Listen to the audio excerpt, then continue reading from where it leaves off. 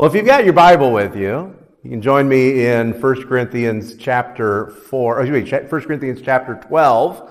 We'll be in verses 12 through 27 today. If you want to use that blue Bible that's in front of you, it's page 959. If you've got the Bible app on your phone, you can go there, and if you search for events that are happening right now, you'll find my sermon notes, or you'll find our text that we're going to look at anyway. 1 Corinthians chapter 12, this is all about the body. Paul compares the church, the body of Christ, with the human body, with all of its different parts. And as I was coming back to this text again, I was thinking about high school biology and junior high biology for that matter. And I remember how disappointed I was when I first got into biology classes in school, because our biology classroom did not look like the ones from the schools on TV shows, you know? On TV shows, they had the life-size skeleton there, you know, and they had all the cool stuff. We had a cat skeleton. I remember that. There was a cat skeleton. But they had the life-size skeleton. They had the beakers and all the tubes and everything out. And I always thought, why didn't we have the life-size skeleton? And maybe they had it one time. I don't know. Maybe he ran off. I'm not sure how that works. But I do remember we had this one little thing in our classroom. It was actually a model. In fact, I had seen it at toy stores. But they used it in our biology class. It was a little model called the Visible Man. Do you remember the Visible Man? It was a plastic model of the human body about a foot tall. The skin, the outer part of the model, was transparent plastic. And then all the organs went on the inside. And it was kind of like a puzzle. You had to figure out where all the organs went to put the Visible Man together. Now, some of that's easy enough. I mean, you know where the heart goes, you know where the lungs go. You kind of get an idea. I think the liver's over here somewhere, right? Am I close? And you can tell with the intestines. But then you've got to make them all fit. And more often than not, when I saw the Visible Man there in the biology room, he was just laying in a box with all the parts scattered all over the place. Once in a while, most of him would be put back together. They'd wrap some transparent tape, some Scotch tape around him, but then there'd be a few parts that never made it back in. I think about that, and I think about what Paul has to say here about the human body and the church, and I realize the human body is just a marvel of creation. It's amazing how everything fits together. You've got some very vital organs that are protected in your rib cage. Your brain is protected inside of your skull. Everything fits together, and we get older, and some things start hurting a little bit more. And we're thankful that our arms are there to help us get up out of our chairs when we have sat a little too long. We're glad our knees still work, and I'm just happy that I'm not held together with tape. Not yet anyway, maybe someday. 1 Corinthians 12, Paul illustrates how we all, as individual parts of the church, how we work together like the parts of the human body. That culminates in verse 27, which will be our last verse we look at, but let's just start there. It says in verse 27, "Now you are the body of Christ, and individually members of it." As I was working on this sermon, I realized I hear those words a little different now than I used to. Maybe I hear those words just a little different. Maybe it is about getting older. Maybe it's about having a few more aches and pains, and every now and then you get a pain and you're like, is that normal?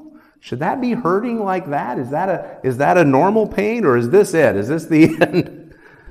And maybe it's because I have been in the hospital with several of you lately as you've been taken care of, and I've seen just how important it is, and we've prayed those prayers seeking healing. And maybe it's just part of being the church, knowing that we support one another and hearing this call to love one another.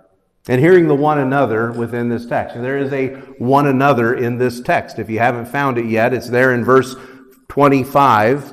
It's there in 25 that Paul says that there may be no division in the body, but that the members may have the same care for one another. Care for one another. It's part of the life of the church. It's part of the life of the human body.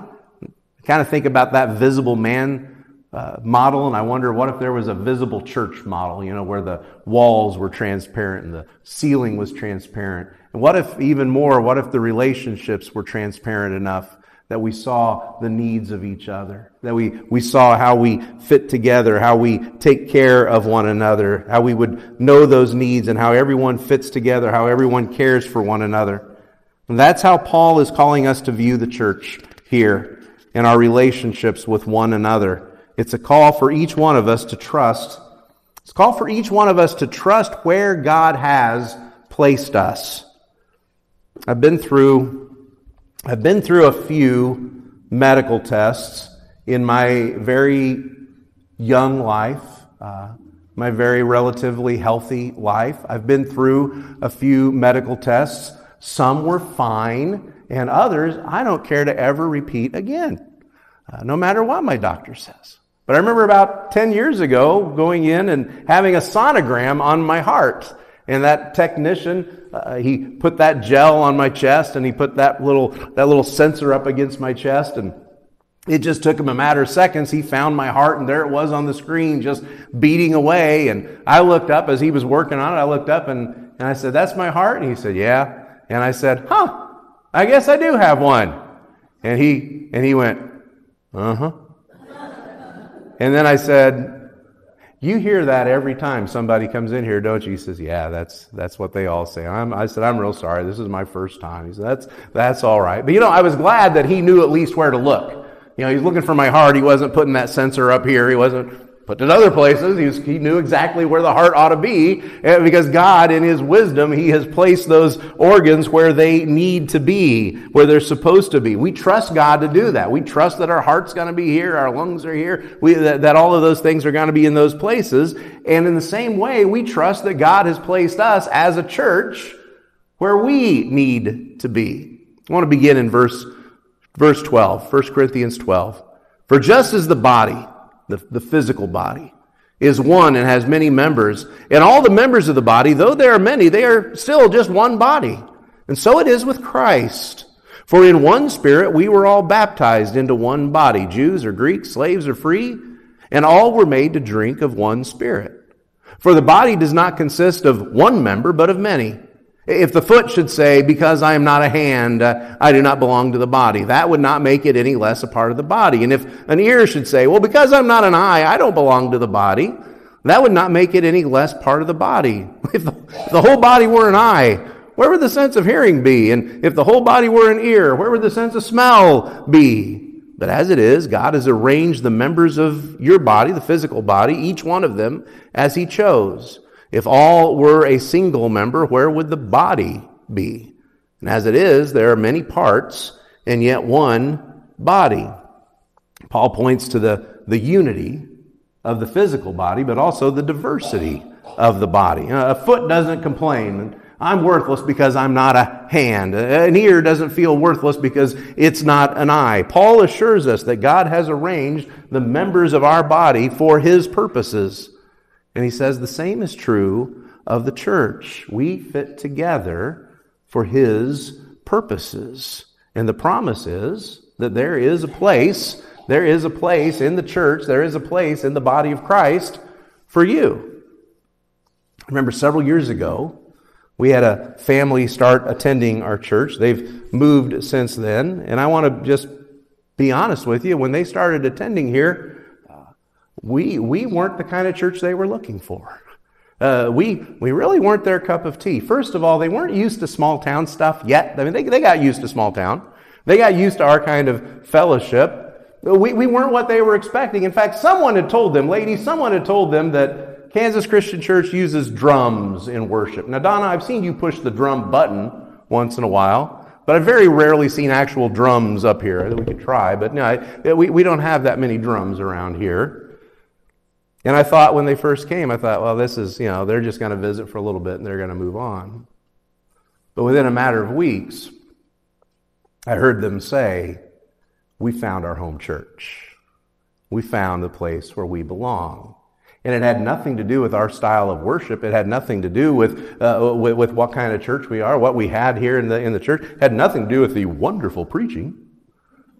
It had everything to do with the way that you cared for that family.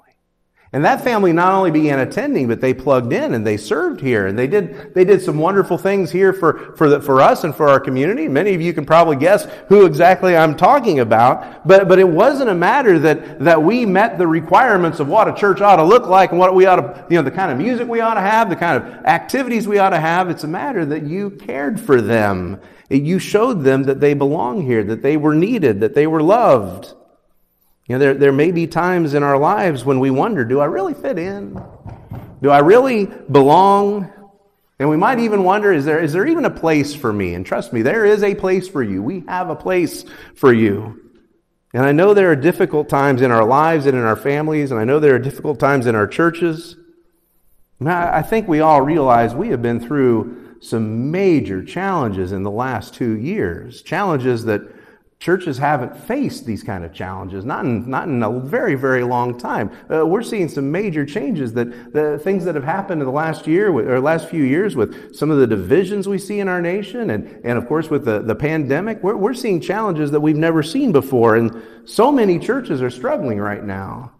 This week I'm going to go encourage some preachers, and they need that encouragement because I know they're going through an awful lot. Because a lot of us are still asking the question, what do we do? How do we recover from what COVID brought? Well, how do we continue to serve? And we're all still sorting that out. But in the midst of all of that, I'm still trusting that God has a place for us. That God has a purpose for us. It has a place for our church. So trust that God has a place for you. And going hand in hand with that, trust that God has a place for you. Going hand in hand with that is the realization that we need to trust God for the people that He's placed around us. Trust God for the ones that He's placed with you.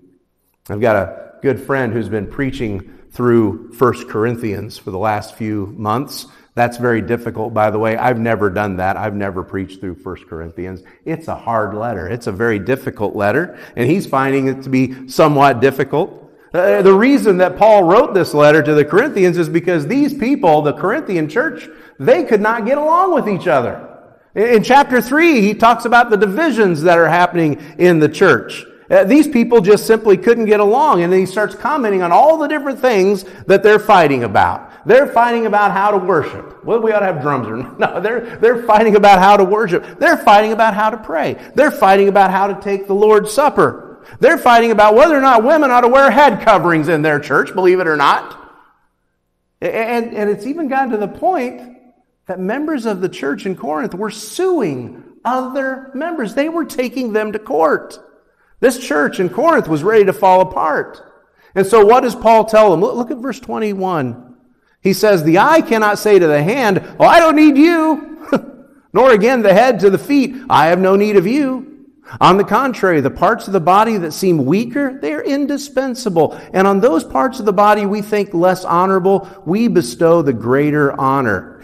And our unpresentable parts are treated with greater modesty, which our more presentable parts do not require. But God has composed the body, giving greater honor to the parts that lack it.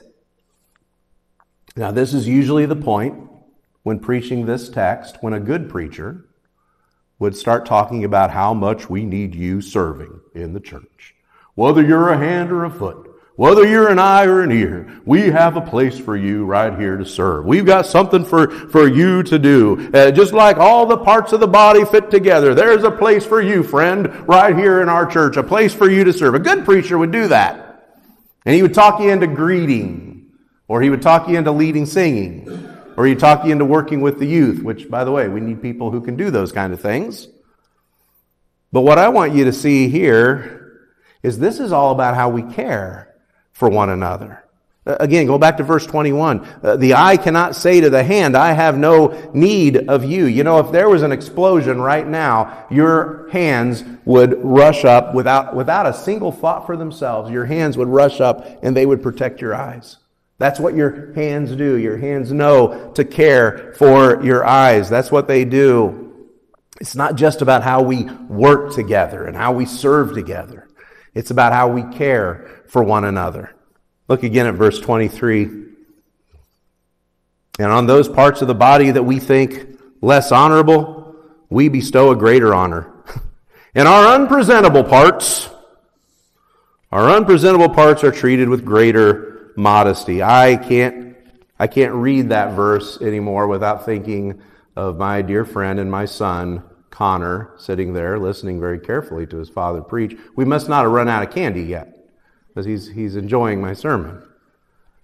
I can't read verse 23 without thinking of Connor, because it talks about modesty, and let me tell you, modesty is not his forte. He doesn't do modesty himself, so we have to do modesty for Connor. A couple weeks ago, we had a really pretty Saturday. It was nice and warm, and I was out on the porch reading and drinking my coffee, and I see the door open, and Connor pokes his head out the door, and he sees where I am, and he started to come out. But I could tell Connor was wearing a t-shirt and a pair of underwear. Now, if you come to our house and Connor is home, that's probably what you're going to find him wearing. That's his uniform, because that's comfortable to him. You will find a 20-year-old man sitting around the house in a t-shirt and his underwear. But he wanted to come out on the porch with me, and I said, no, buddy, you got to go inside and put on a pair of shorts. And you know what he did? He went inside and he put on a pair of shorts. Now, that means nothing to him personally. For him, it's just kind of a hassle that he wants me to open. Okay. But he wants to be with me. He wanted to be with me on the porch. And so in order to be with me, he went in and did that. We give Connor his modesty. We care for him that way because we trust that God has placed him with us so that we can help meet his needs. So we give him his modesty. We make sure that he's presentable because he wants to be where we are. And he receives that blessing because God placed him with us. See, it's not just that we trust where God has placed us, that he's put us in the right place, what church we're a part of, but we trust those that he's placed us with, those who make up the body of Christ, those who make up the church. He has surrounded you with people who do the one another's for you. He's surrounded you with people who love one another. He's surrounded you with people who pray for one another, as we saw in James 5 a couple weeks ago. He's surrounded you with people who even forgive one another. We saw that one last week in Colossians. There's a place for you here. And the lesson for all of us is that even the weakest is indispensable. And so the call for every one of us in this organism that we call the church, the call is this: trust God's call to care for one another. Trust that God has called us to care for one another. And that can be hard, because we live in a very fiercely independent culture. We live in a culture where what's honored is independence, that you pull yourself up by your own bootstraps, that you take care of your own problems, you don't depend on anyone, you especially don't take any charity, you don't take any handouts. And every bit of that is a complete opposite to what we're called to do for one another in Christ. And it's a complete opposite of what Paul is calling for us here. The call is not to independence. The call is to interdependence, to trusting one another, to trusting that God has surrounded us with people who support us, who care for us, who will bear with us. Reading on in verse 24. God has composed the body, giving greater honor to the parts that lacked it, that there may be no division in the body, but that the members may have the same care for one another. If one member suffers, all suffer together. If one member is honored, all rejoice together. Now you are the body of Christ, and individually members of it. Verse 25 tells us what caring for one another does. Did you notice that? It tells you exactly what caring for one another does. We care for one another so that there will be nothing dividing us. So there will be nothing that stands in the way of us coming together, so that nothing separates us. Instead, that we may have the same care for one another. When we care for one another, it does more than just heal our bodies. It does more than just heal the needs that we have in our physical bodies. Caring for one another heals relationships. It heals the things that divide us, that keep us apart. You remember why Paul wrote this, right? The Corinthians could not get along with each other. They could not see eye to eye. So how does Paul fix that? You notice he doesn't say, you Corinthians need to get your act together. These people over here are right. These people over here are wrong. Start listening to these people. They know what they're talking about. He doesn't say that. Instead, he says care for one another. not agree with one another, not that you all have to be exactly the same or do the same things, but that you should each have the same care for one another. That's where healing comes from. Care for one another. Verse 26 again, if one member suffers, all suffer together. If one member is honored, all rejoice together. I've seen you all live that out.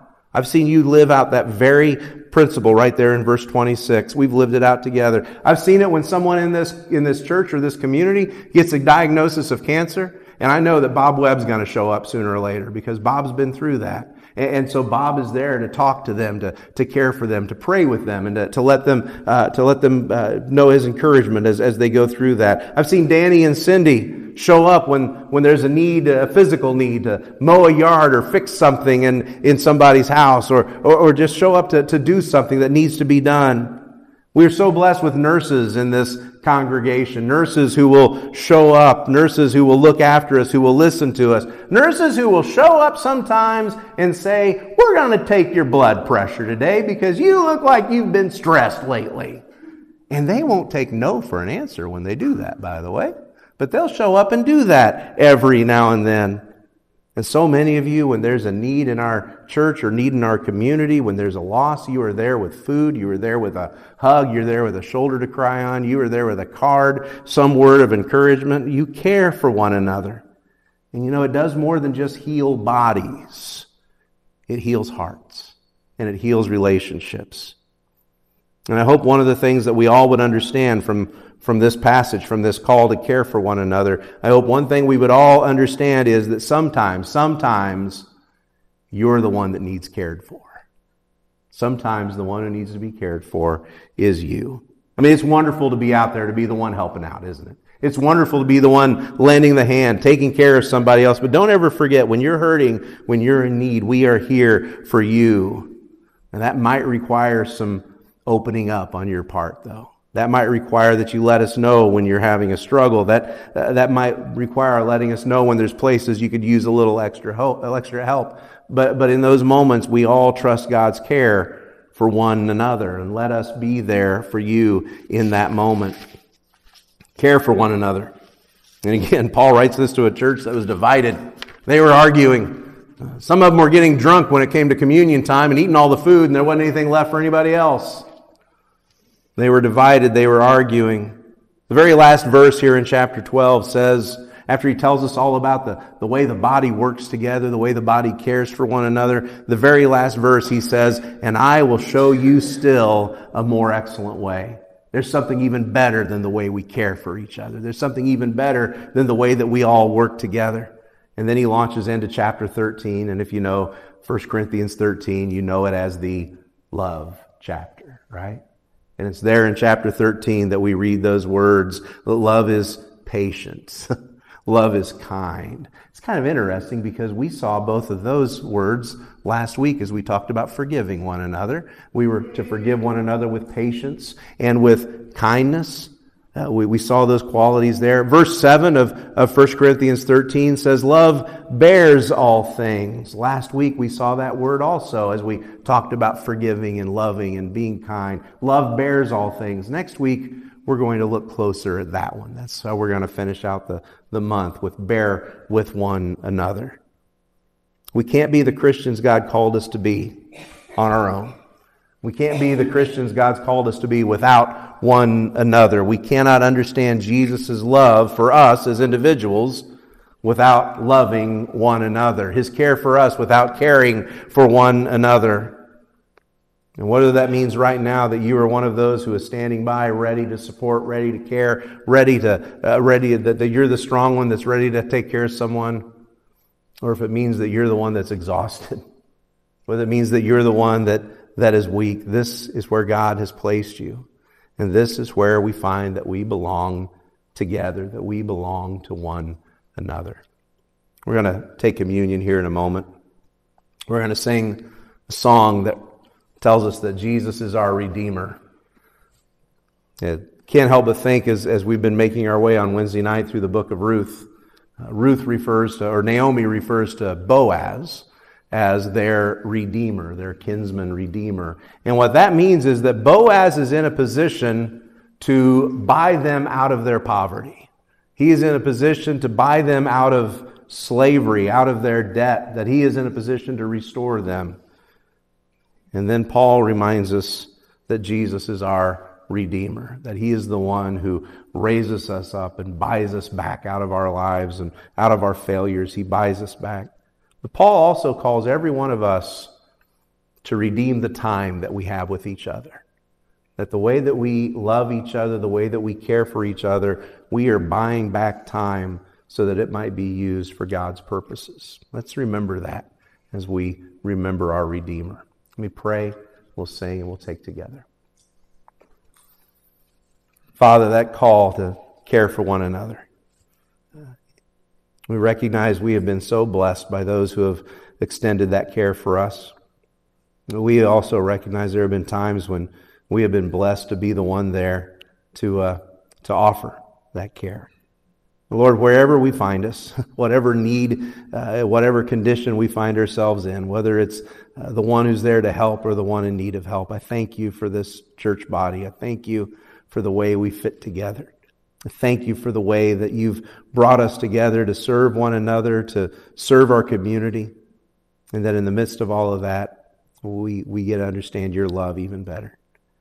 We thank you for the Redeemer that we have in your Son. We take today this bread that reminds us of his body broken, the cup that reminds us of his blood shed. And we're reminded that our redemption was not free. It came with a price. And so, Lord, it is just it means so much that we can give ourselves to one another and care for one another just as Christ has given himself to us. It's in Jesus' name we pray. Amen.